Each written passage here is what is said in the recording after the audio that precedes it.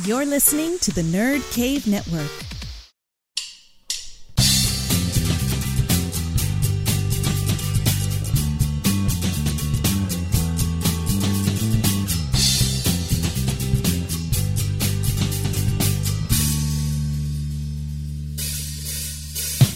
Welcome to episode 94 of the Derek Diamond Experience podcast. Thank you so much for making this podcast part of your day. Hopefully you're all having an amazing week, and you'll be hearing a little bit different type of show for this week's episode. This past weekend was the third annual Pensacon, and in addition to doing all the video production, I had the opportunity to moderate a couple of panels. And you'll be hearing the audio from one of those panels for this week's podcast. And it features someone who was a main character on a show that myself, along with so many other kids who grew up in the 90s, watched religiously. Anytime this show was on, I would watch it, even if it was a rerun and I had seen the episode 3 or 4 times. The show I'm talking about is the Mighty Morphin Power Rangers. And the guest is Austin St. John, who played the original Red Ranger. And he was an unbelievably nice guy, really down-to-earth, really cool, very easy to talk to. And to be perfectly honest, he made moderating really easy because once the panel got going, I didn't really have to do much, which I'm not complaining about at all. We had a lot of great questions from fans asking about his favorite experiences on the show, getting into martial arts, his thoughts on the upcoming Power Rangers reboot.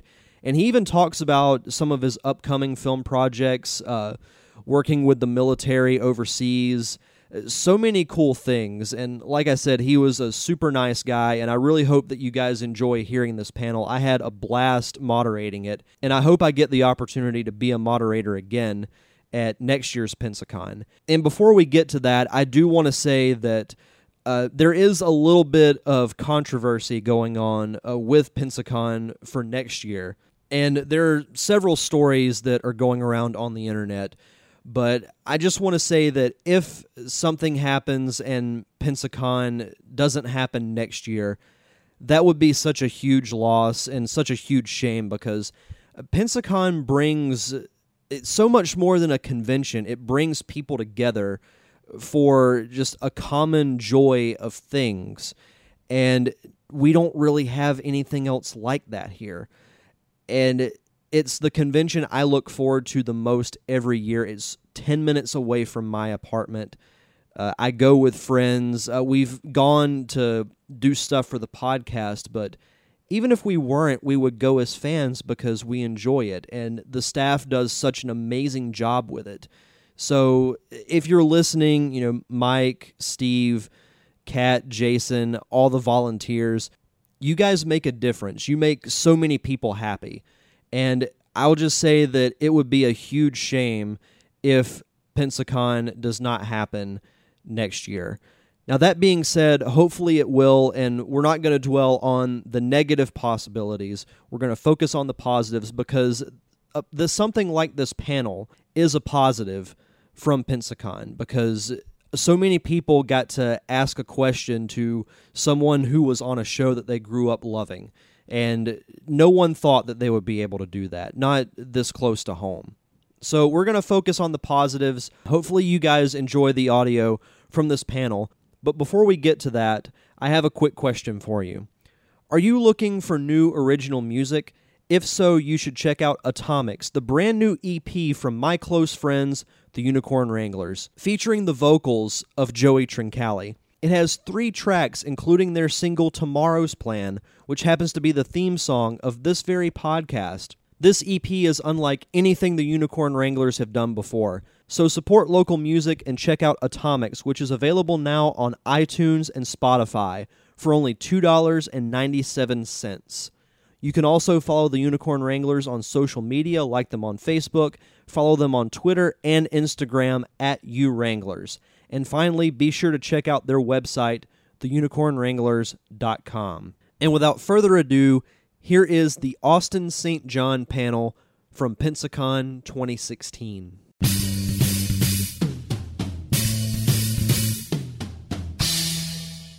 He is one of the original Power Rangers. We have Mr. Austin St. John.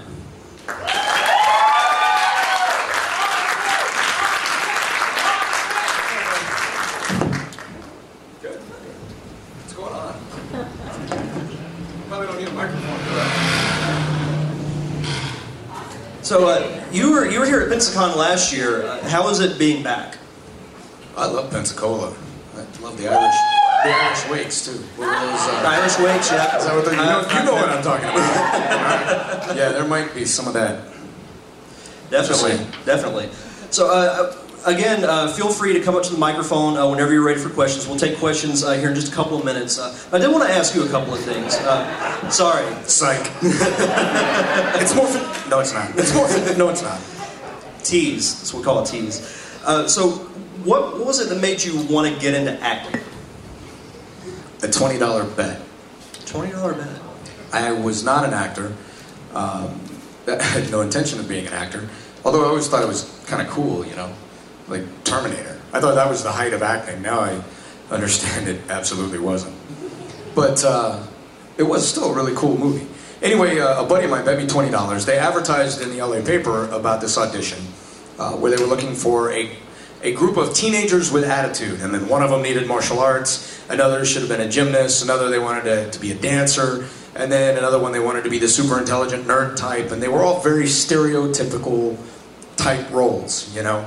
They didn't put color, race, or sex on it, but, you know, one guy was a jock, one guy was smart, one girl was the valley girl. I don't have to tell you who that was. You know, so stuff like that. And I went out I was like, no, I'm not going. 3 weeks go by, and a buddy of mine was like, I'll bet you $20 you won't be wasting your time if you go for this audition.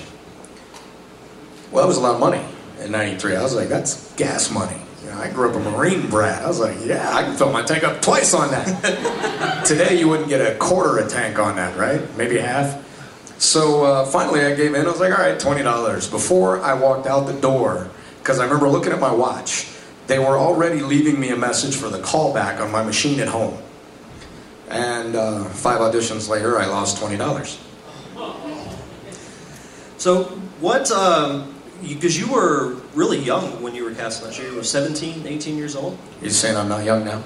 Well, I wasn't saying that. You see how he did that? That was slick. He was, you gotta watch this guy. Yeah, I was 17 when I auditioned. I signed a contract a week before my 18th birthday. And after that, it was all she wrote. Was that intimidating at all? No, my dad was a Marine, my mom was a cop. That was intimidating. Signing a contract at 17, I was like, all right, well, where's my dad? Where's my mom? Okay, I'm good. All right, so I believe we had a question. Now it's morphin' time. Now it's morphin' time. How do you feel about Elizabeth Banks being chosen to be Rita in the upcoming movie? To every other man that appreciates a fine figure of a lady, how do you feel about Elizabeth Banks being Rita? Because I'm okay with it. This guy right here, yeah. You guys, Decree, I think that's how he pronounces it. He told me on Twitter, I can't remember. But he hit me up and said, you know, hey man, I might have some questions, love to chat with you about, because he's going to be playing Jason. Love to chat with you about your role. And I was like, hit me up, man, here's my phone number, which is something I don't normally do. And he hasn't called me back yet, so, no, I'm kidding. But we'll see how it goes. I'm pretty excited to see who they choose for all of these roles. And I've heard so many rumors, like all of you. You'd think I have like the Power Ranger hotline. It's just when things are blowing up, not when they cast new people. So I'm kind of curious to see how that's going to go. Hi. Last year I remember you were doing a lot of talking about a film project you were working on, and I was wondering where you were at with that. Well, now I've got about 6 projects. I've also, I don't remember last year if I'd already built a charity organization with some friends of mine. I have a couple of things going on. Good question, good memory. One is called the Heartland Image Foundation, and it is a 501c3 charitable organization. We do everything from feed the homeless to bring in school-age children and teach them how to film their own short movies and local commercials and stuff. Things that tie into their local community. So they write an essay, they bring it to us, we look over the essays, and then we basically make one of them a director, a producer, somebody does wardrobe, somebody handles the camera, or is a DP, director of photography. We put them all into various roles in their own film and teach them how to start it, shoot it, and finish it. We just completed our first one last summer, we've got that up. And we also, under that production company, produce Christian-themed type movies. One of which, well, it's not the one I talked about last time, but one of which we just did. I shot a short film in Ohio. It's called Gideon's Frontier. And it's basically about a guy named Gideon who struggles with his faith during the War of 1812. I play a character who is a general and a legend in history here in America, in the area of Ohio. His name is Simon Kenton. And I basically lead a group of special operations type warriors in the War of 1812 against the British and the Indians who were trying to take our country from us. So that was one project. We just did a short we're hoping to finance later this year. Survival's End was a project I talked about last year.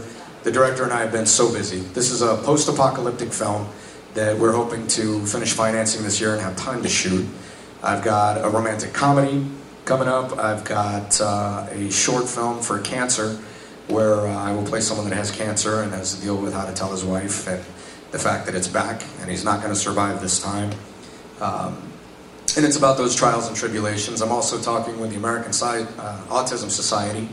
We're looking to develop a project where we can get really an education out there on autism and Asperger's and the fact that autism is a spectrum.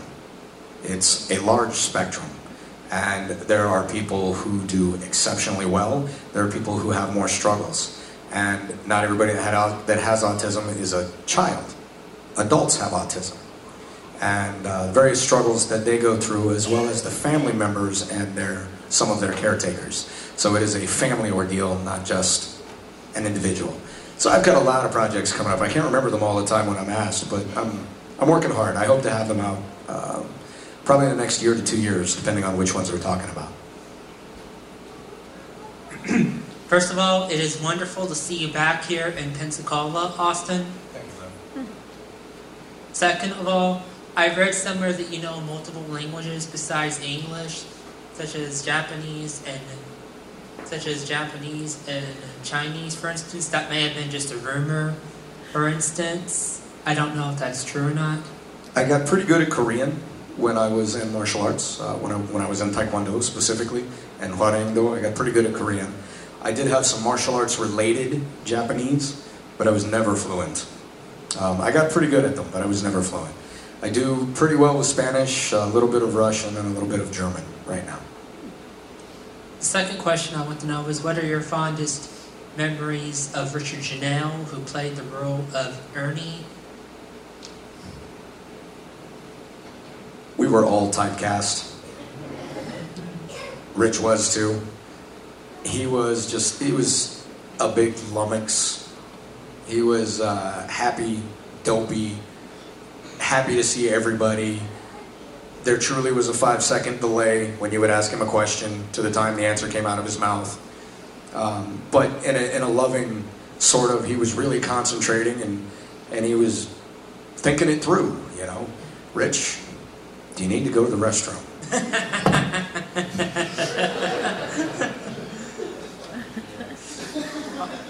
Also, one last question.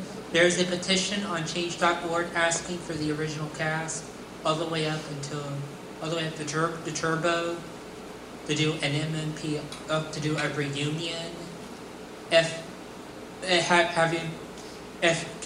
Would you be willing to rejoin the cat? Would you be willing to rejoin it if up to the task?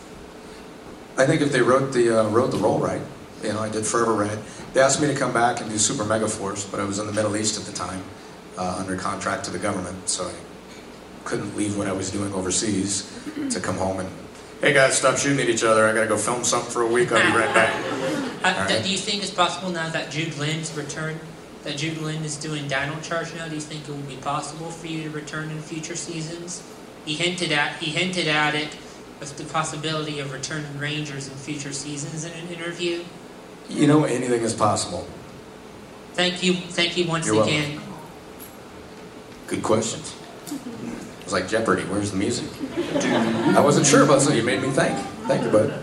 Actually, some good news for you, man. The Japanese version of Dino Charge, Mighty Morphin Red appears in a special episode. Anyway, more serious question. You're talking about all I am wearing underwear. Oh, it's not.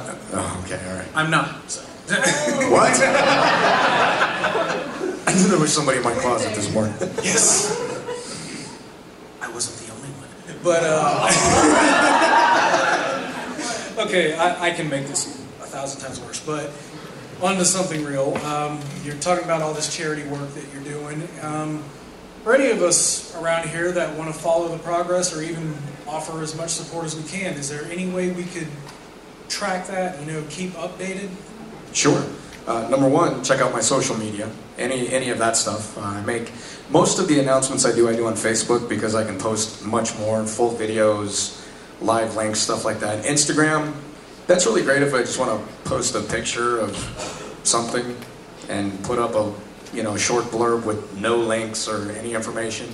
I have Twitter also, again, really short blurbs you can put up. So that works. You also, for my 501c3, it's called the Heartland Image Foundation. We just created it last year. You can go to heartlandimage.org, or you can go to Facebook, Heartland Image. I think it's foundation. They're brand new, they're upstarts, so feel free to like their page and share it with anybody that's interested. And you can check it out. We're doing lots of good things. Something I'm working on right now, actually, you'll see a couple ladies and one of my guys somewhere around the room, Quentin, Amanda, and Kat, waving their hands back there. A good buddy of mine who is by the name, he goes by the name of Gig Michaels. He passed away this January. He was a lead singer to a band, and he was one of the most sincere and touching individuals I think I've met. And I didn't know him that long, but we got really close really fast. And we were going to do work with the Autism Society together, where he was going to bring up a couple of savants to play on stage with his band so that we could highlight some of the incredible talent that exists within the autism spectrum. Even if some of the social aspects sometimes aren't there. Some of these folks, maybe you've seen people that see a piano being played and sit down and recreate it at an amazing level. So he was looking into some of that. He passed away, and he was a up-and-coming band. So they hadn't made a lot of money yet. They were on the verge, but they hadn't. His tour manager is back there, Amanda. You can see her when she walks around.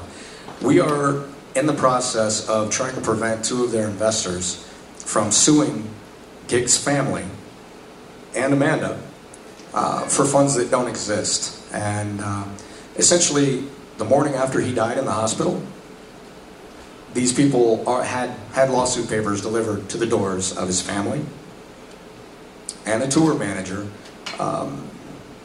because all they were concerned about was money. And I understand that there are disagreements, but out of all the investors in this group who backed up Gig and believed in his work and his project and his message, none of them, and there are a lot of them, some of them just paid his electric bill. None of them are stepping forward for suit, just these two. And they weren't the biggest investors necessarily.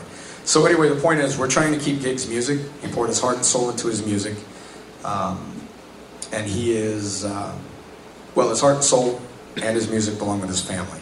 These people are trying to take his music from his family so they can sell it and make money off of it. We're trying to prevent that. So if you see these guys around, raise your hands. We're doing a raffle, and nobody wants to give up money for nothing. One of the things I've told the ladies is I will sign an autographed trading card. They have quite a few of them right now. $20 will donate those funds to the raffle. There's a GoFundMe page, which you can also find online, so that you can reference these materials and the monies that are going. We're trying to raise $12,000.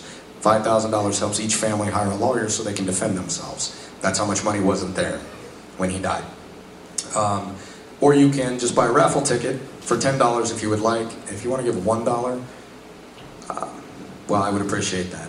But I'm not going to push on that. Please feel free to speak with them. They'll give you the information. I will announce winners on my Facebook page tonight, tomorrow night, and the night after. So please feel free to speak with them. Speaking of charity work. Thank you. Show what the raffle prize is. Oh, so is this the one I'm giving away tonight? That and the San Diego Comic-Con studio cover. Okay, so this I will sign, and this is being given away. Is it this evening, Kat? Yes. This evening, signed in your hands. So $20 for a raffle ticket for this. Is that right? 20 for a raffle ticket and a signed card. So you're already winning. Raffle ticket, signed card, $20. And you might win this on the raffle ticket. We have some custom prints that are also going out. And these don't exist. These have never been put out. So first time, one time only, golden red hybrid. And then this is a custom piece. What is it, Kat? San Diego Comic-Con exclusive. Boom video. So here you go. You can't buy that anymore. You can't buy this either. So something to think about. I don't want to, I'm not trying to push you guys. I just wanted to let you know, especially since you asked. Thank you very much. Go ahead. First, I just want to say that when you didn't do that Super Mega Force episode, Jason snatched it up. You should have seen the commercial. His face was plastered everywhere, just like he's always wanted. Second of all, I wanted to ask you about your experience. What was it like to be recast for the Gold Ranger after having to leave the Red Ranger role? Well, it was pretty interesting. I got a call from Haim Saban and Shuki. Have any of you ever heard Haim speak? Or Shuki? They're the show owners. They have, and I'm going to slaughter this, I'm not very good, but they have very typical, Israeli, very slow, accent. That's more Russian. But anyway, so I got a call. Austin, it's been a long time. What we should speak, what do you think? Come talk to me. We have episodes. I know you have episodes. I've been in them. A lot of them. No, we have something new outfit, Gold Ranger, theme music, fancy things, you should come check it out. So, one of the things, I was like, alright, well, let's check it out. So I came out to a movie where little Blake Foster, he was this big. So every time I see him now this big, I'm like, what happened? What did they feed you? Anyway, so he's sitting there doing this thing about some dog movie. It was a movie that had to do with a dog. I don't remember anymore. And Shuki and I got to talking. He's like, we want to bring you back second movie and maybe 20 episodes Gold Ranger. What do you think? I'm like, I want to be a bad guy in the movie. Tell me more about this Gold Ranger thing. And so we talked, and I was like, okay. And you realize that I'm not going to pay you to be a part of a TV series like before. He was like, well, let's work it out. How much you want? I was like, enough to pay my rent? Maybe a car payment? Is that asking a lot? I mean, it's kind of what you get at Burger King if you work the window, right? So anyway, we worked it out, and I came back, and that's how that happened. Really? Yeah.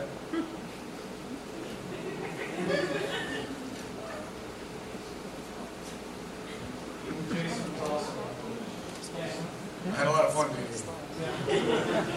Just want to say thank you for coming back again. I really enjoyed you last time, and I'm really enjoying it so far. I just wanted to ask, what was one of your favorite memorable moments on set during your first time as Red Ranger and everything? Actually, on set or throughout the history of the show? Throughout the history of the show. Man, there are a couple of amazing moments. I think that's a good question. Every time I get asked, I think of something new because there were so many. So I'm not trying to be sneaky. There are a lot of moments. It's pretty cool. I think one of which was probably the first time they had brought fans to set. And I remember this mom coming in. I didn't even see the little one because he was glued to a butt cheek, I think, on the back. Just, And she gets up there and he's like, he's being shy. And she's, I have kids now, so I understand. She keeps reaching around. I thought maybe she had an itch. But, it was her son. And little guy, just dark brown hair, big doe eyes. And it was I think there were, it was the original 5. Audrey was gone, so Twee was in. So we had our 6th Ranger. Twee was there. So it was the 5 that you saw on the cast until the on-air pilot. And he kind of poked his head out and he just looked at me. And it was just these big eyes, like Superman was in the room. But he wasn't. It was the Red Ranger. And that's when it hit me for the first time how deeply we were impacting, the next generation. And I remember it blew me away. In fact, I can visualize it to this day. And there are a lot of things I don't remember anymore, but that's one I do. So that was a really cool moment for me. Thank you. I've read that there was a lot of controversy on set with the original show. what was it like day to day on set? What controversy? Well, I mean, like, We were a huge family. oh really? Yeah. Okay, because I mean, we all hated the owner. Well, one of us didn't. Well, I mean, I've seen articles on where like they bullied Billy, and to the point of he just walked out. You know, that happened after my time. Really? I've had some conversations with him about that. I don't feel like it's my place to discuss that. He has shared similar thoughts with me. To what detail the articles are written, I don't know. I'm not big on controversy or talk. But I'll tell you that, you know, any job, you work at McDonald's, Starbucks, you're a lawyer, an attorney, a doctor, or, you know, a guy that cleans septic tanks for a living, you know, you all work and you all have personalities and there's going to be clash. Doesn't matter what job it is. So, you know, there were different personalities. There were moments, especially all the time we spent together. Oh my gosh, did we spend some time together. We filmed 18-hour days the first season. It was, we knew when each other went to the bathroom. So, you know, we had moments where we were tired and personalities clashed, but all in all, we were the upstarts, you know, the first 5. We made this incredible TV show, blew it up. We got picked up by a network, which we didn't think would happen. We never dreamt that would happen. And then we hit #1 in the ratings, and then more Rangers started coming in, and it just turned into this tidal wave. So it was an experience from day one. It was high pressure. You had a bunch of very young personalities, me specifically. Everybody else was older than me, I'm happy to say. So it was neat, it was high pressure, it was a lot of work, it was exciting, and it was stressful. It was everything you would think it would be, and then some. Thank you. Hi. Alright, first of all, super fan, like, yeah. Anyway, now suddenly I'm nervous. What's like the, I don't know, like your favorite blooper moment that happened? A few of those, too. We had, how many of you seen the episode, and I don't remember the name of the episode, they kind of run together for me, but Zach was in a hallway, we were all facing him, and a spider lands on his shoulder. Okay, that was a blooper. That spider came home with us. We named him Homie. He lived in an aquarium in our wall for years because Walter, who played Zach, he and I shared a place with some of the stunt guys for years. Because that's the only way we could pay the bills. We had to share them. But Homie, when they brought him in, they had this spider handler, and Zach was like, wait, you gonna put what on my shoulder in this episode? You don't have a rubber spider? You don't have something like that? And they were like, no, we got a real spider. It's tarantula. We want to see it move. He's like, I don't. And I'm chuckling at this point, and I'm like, man, I heard that they kill people in the Amazon. You know, what do you eat their whole face off? You know, I'm just playing it up, having a good time with this, because it's not on my shoulder. And he had a few choice words for that, told me where I could stick it. And so we chatted, and finally the handler comes up, and he's trying to make it better. He comes up, and he's this, small frame guy, and he's like, hey man, don't worry about it. No, tarantulas are great. And he's got it in his hand, and it was as big as his hand, and hairier than my face. I was like, wow, that's a spider? Are you sure? So he's like, yeah, no worries, no big deal. See, I already fed him 9 cockroaches this morning. That didn't help. And Walter, I could just see him. He's like, oh, okay. And he's not taking his eyes off this thing. So me being me, I'm like, ooh. And I jump, and he kind of jumps back. And so no big deal. And he's like, he's not hungry, and don't worry, you can always tell when a spider's going to attack because it raises its front 2, he had a name for it, I'm going to call them legs.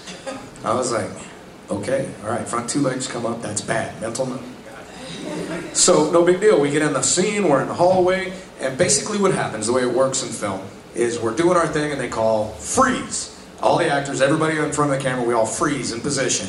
And then homeboy with the spider handler, he probably has a crazy name like Magic Mike, I don't know. So he comes running in, drops the spider on his shoulder, and then runs out, and then they call a second action. Action!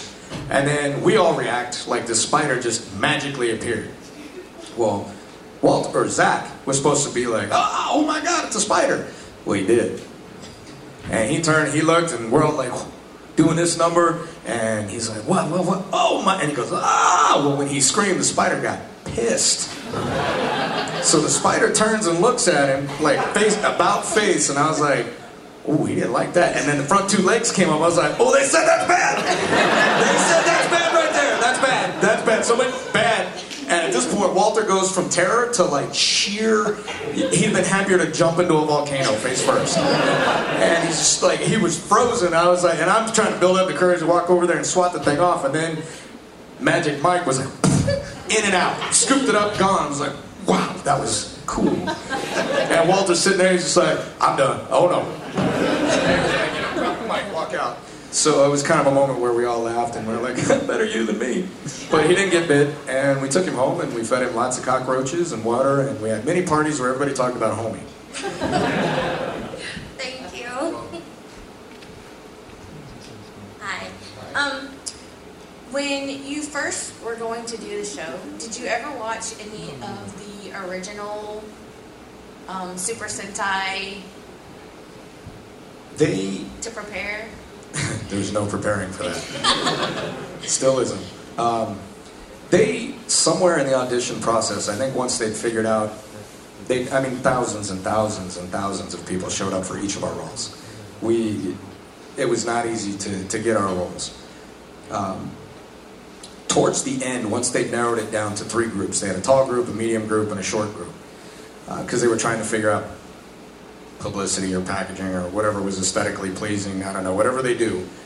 And so they brought in and sat us down for a little bit of footage to try and show us what we were doing. But it was all the Japanese footage with, fights, with suits. And I remember the first time I saw it, I just looked at it and went, oh my gosh. Did you see that, man? He was like, yeah, man, did you see that? What'd you think? I was like, I don't know, what'd you think? He was like, spandex? Really, spandex? And Amy Jo was like, spandex isn't that bad. And we're like, you're a girl. I never wore spandex a day in my life. What are you doing? So we had a few conversations. And I was like, what's with the big white diamond? Is that like, are you going to have clubs? Whose hearts? So we had a few conversations and jokes, but we all appreciate, or at least I did, I appreciated the martial arts and the talent and the hard work that went into it. But that really, they showed us, it was like a 15-second clip. That was it. And then they brought in the guy who was a stunt choreographer for Wesley Snipes at the time for the movie Rising Sun. And that's when I immediately was like, wow, he's a master of Waterloo. At the time, the highest rank I had was a second-degree black belt. I was like, I'm going to get my butt kicked. And so then the audition process continued, and it went on, and clearly I didn't get my butt kicked. I don't know how, but that was really the only exposure I had to it until we started ADR. And that was a whole other animal, but it was pretty cool. I still don't enjoy spandex, though, just for the record. First of all, I just wanted to say that when I started watching the show, you and Jason were my inspiration to start martial arts myself, and I followed it for many years. My question is, do you still do any sort of martial arts, and how do you keep up? Well, the last 2 years I've been home now from the Middle East, but I spent 4 years overseas, so there wasn't really a martial arts studio for me over there, but I did do Krav Maga and combatives, things like that with soldiers, Marines, things like that. But it wasn't formal like you would think of it here. Prior to that, I did some training when I found guys that were around. I wasn't in studios. I was working my way through college. Hard. I was waiting tables, bartending. I was working as a paramedic, paying the bills. I didn't have a whole lot of time to study. I was living my life that way. I did it one time out of studios. I wrote a book. I put it out. I've just chosen a new master this year, Master Lear, and I'm going to be starting now probably, I can't even keep track, probably 19th, 20th martial art. And no, I don't have black belts in all of them.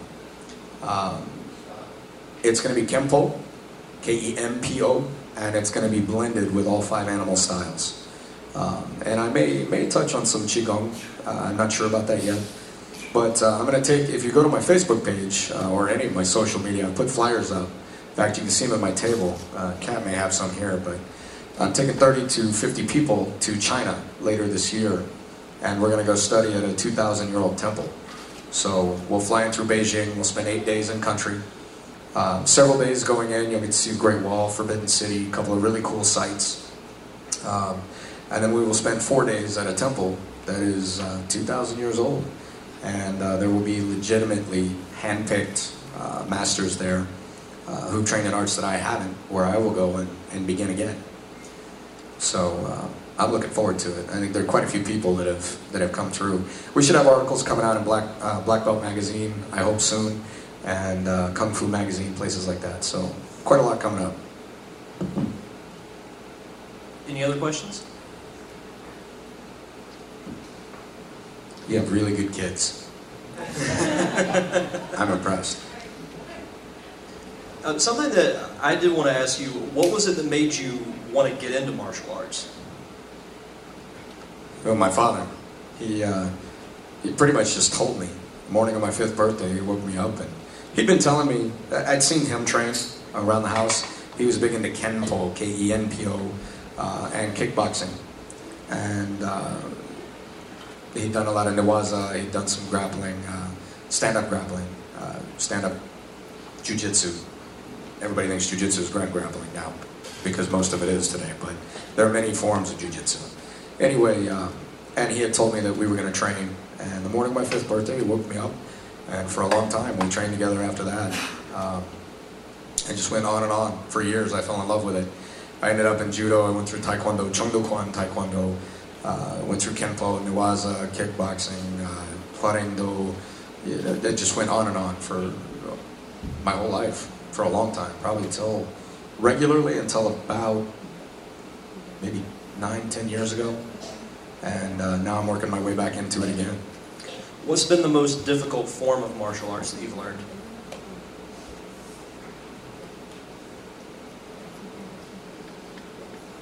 Well, I mean, when you say the word difficult, you have to establish what that really is. And for each of you, it's different. Some people have difficulty with reading, some with math, some with science, some with physics, some with art. You know, so probably, I wouldn't say that any one art has been complicated or incredibly complicated. I think really there have been arts that I've had less time to dedicate to than others, which, of course, like anything, makes it more complicated to master. What kind of advice would you give to anyone who would want to get into martial arts?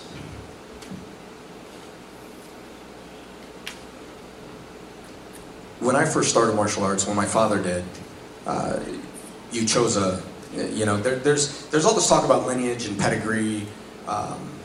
Okay, well, how many of you are in direct lineage to the president or the queen or, look, we're not all the same. We're not all equal. And, people argue that all the time. Well, we all are equal. No, we're not. I can't get out in the NBA right now and out-dunk Michael Jordan. Can I? I mean, anybody here think I could do that?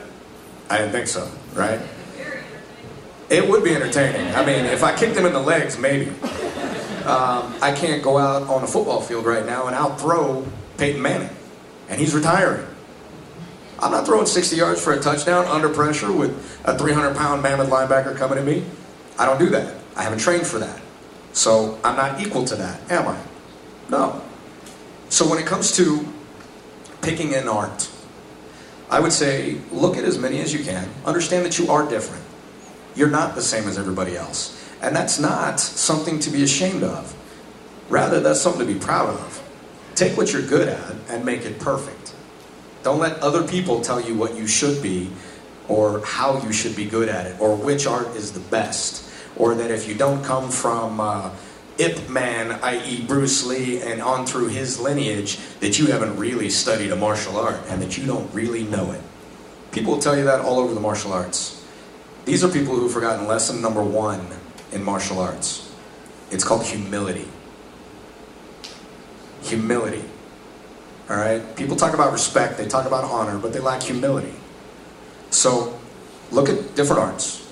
People with long arms may want to box, may not want to touch a martial art. People with long legs may be interested in taekwondo, or maybe some forms of kung fu. People who have medium builds with a wide base may be interested in kung fu or kenpo. Other people with a wide base and fast short arms may be interested in Kenpo, Jiu-Jitsu, something that's more hand-oriented. Or someone that's well-balanced may walk across many of them. Here's the thing with martial arts. There's a lot to be said for discipline. There's a lot to be said for respect. And there's a lot to be said for someone that spends their whole life in one martial art. I take my hat off to that. That takes discipline. It takes focus. It takes dedication. And that's something to be proud of. But martial arts today, everybody almost is hybrid. And even the guys who claim, I am one martial art, this is my art, I've created it. Well, McDonald's makes 40 different types of food nowadays. Okay?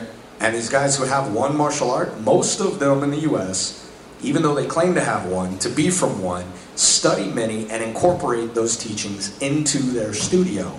Because you have to today, if you're going to be competitive in today's martial arts world. So, I love the arts, I respect them, I love its history, where they come from, but I would say it has some similarities to being a mechanic or a surgeon. You have different tools for different jobs that you need to do. If I'm getting in the ring with someone I know specializes in boxing, maybe I want to sweep him, maybe I want to take him down and grapple. That means I need to have some grappling knowledge. Or if I'm with a kicker, maybe I want to close the gap, get inside with my hands. Maybe I want to take him to the ground and lock him up. So I pull different tools from my shed based on who I'm going to fight and what I know about them or what I see in the ring. So I would say look at them all. Find somebody that understands humility. Find a master who understands that first and foremost he will always be a student. That's huge, and it is hard to find today. A million masters that will get up there and tell you how great they are, why their art is the best. Be careful of those. And I mean that sincerely, because if they're the best, think about the arrogance that that statement requires. Billions of people on this planet. Many of them have created a martial art. But you're going to find one or two guys that tell you theirs is the best. Billions of people. What sort of arrogance does that take? You see what I'm driving at? So, pay attention, study, read, look, make a very informed decision. And if you want to spend your life in one art, go for it. That's great, man. More power to you. A lot of hard work, dedication, and respect there. But don't be afraid to branch out. I would encourage that. Very good advice. Going back to Power Rangers, did you ever think that back then it would be the success that it is now? How many of you thought you'd be sitting here talking to me 20 years ago? It wasn't going through my mind either. I promise. I mean, we knew we had this global phenomenon. I mean, it was just this tidal wave of a show, but if you had told me then that I'd be talking to you now, if you looked out from behind Mom's itch and been like, hey, I'll see you in 22 years and we're going to talk about did you know what was going to happen then? I don't think I could have even figured it out at 17, 18. I would have never dreamt it. Would have never dreamt it. So I have no idea. But I tell you what, I love meeting you guys now, hearing your stories now. I mean, I really do. It touches me. It's pretty cool. And guys, you're allowed to be touched and still be a man. All right? It's okay. I'm not saying start crying, but you can be touched. We do have a few minutes left. Is there anyone else who would like to ask a question? Do you still watch the new iterations of the Power Rangers? Do you keep up? And what do you think of I've met quite a few of the new guys on the road over the last 2 years. Some of them are really cool. I wonder if I was that energetic at 18. Probably was. No wonder my parents kicked me out. No, I haven't seen, I've seen a few clips here and there where guys are like, hey man, this is Super Mega Whopper Zeo-ish something. I'm like, wow, and then they'll throw a SmackDown in there. I'm like, wait, is this WWF? What are we talking about? So it's changed a lot, and I've heard both good and bad about that, but you hear that about anything that changes. I love the guys that I've met that have done it, but I couldn't tell you much about what they did on screen. Just that they're a part of the family now, You've been a Ranger. I don't need to love, appreciate, or agree what you did with the show. You're part of the family. So, part of a brotherhood and a sisterhood. Any other questions? I got one. When you were a Power Ranger, did you use any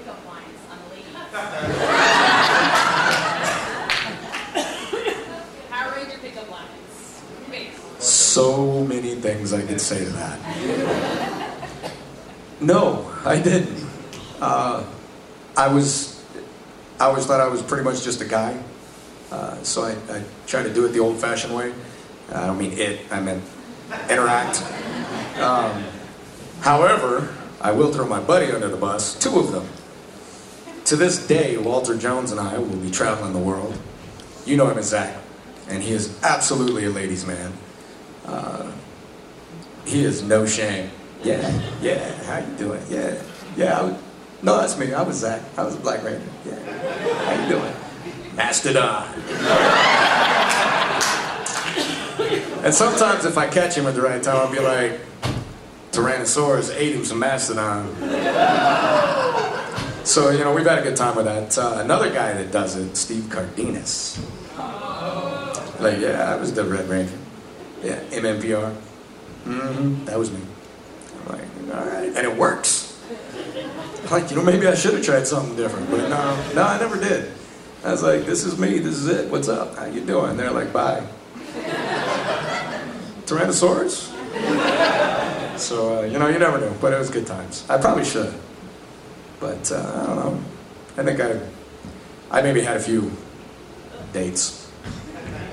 Once or twice. Any last questions? What is your opinion that Cisco did with his fan film? It's the double fan film on the car. I haven't seen it. No. It's a good question. There's so many fan films out there, I'm at a loss. I can't keep track of them. I saw the Joseph Kahn one, but that's the only one I've seen. Guys, if you see my guys getting up back here, I know I mentioned the charity earlier. Please, no pressure. If you feel inclined, every dollar helps. Please chat with these folks, and if you're not interested, great. If you do me a favor, at least take down the information for the webpage and share it with your friends on your social media so that I can try and help a brother of mine keep his music with his family. And in the meantime, I will sign these and hand them out to whoever I'm supposed to. Is that what we're doing, Kat? We'll do it at the end of the day, because there's people that are still in the convention. Close the day, 8 o'clock. So I will I will announce... contact them. Okay, so she's going to contact you, give your information to her if and when you make your purchases, and we'll go from there. All right? In the meantime, am I supposed to go back to my table now? Does anybody know? Where am I going? Yeah. It's up to you. You can go get there. If you want to. I like him. I keep him around. All right, so I'm going to head back to my table for a little bit, and much love, man. You guys hit me up on social media, say what's up, say screw off, whatever's on your mind. I'm pretty easy with it, and I'll see you guys around, all right, later this weekend.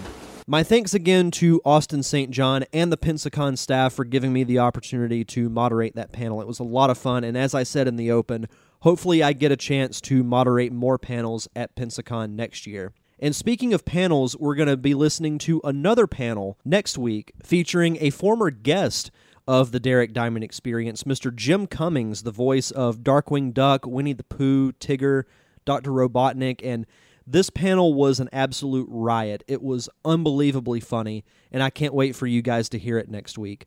But until then, you can check out past episodes of this show on iTunes and Stitcher Radio. Just search for The Derek Diamond Experience. You can also follow me on social media, like me on Facebook, just search for The Derek Diamond Experience.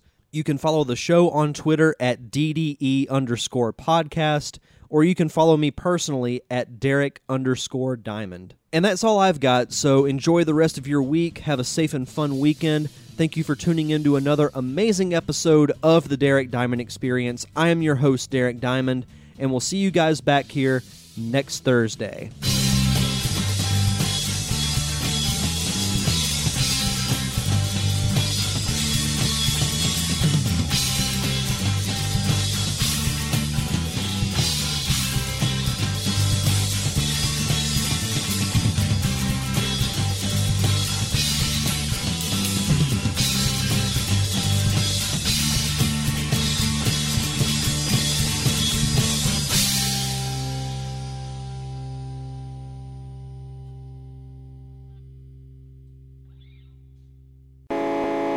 You've been listening to a Nerd Cave Network production.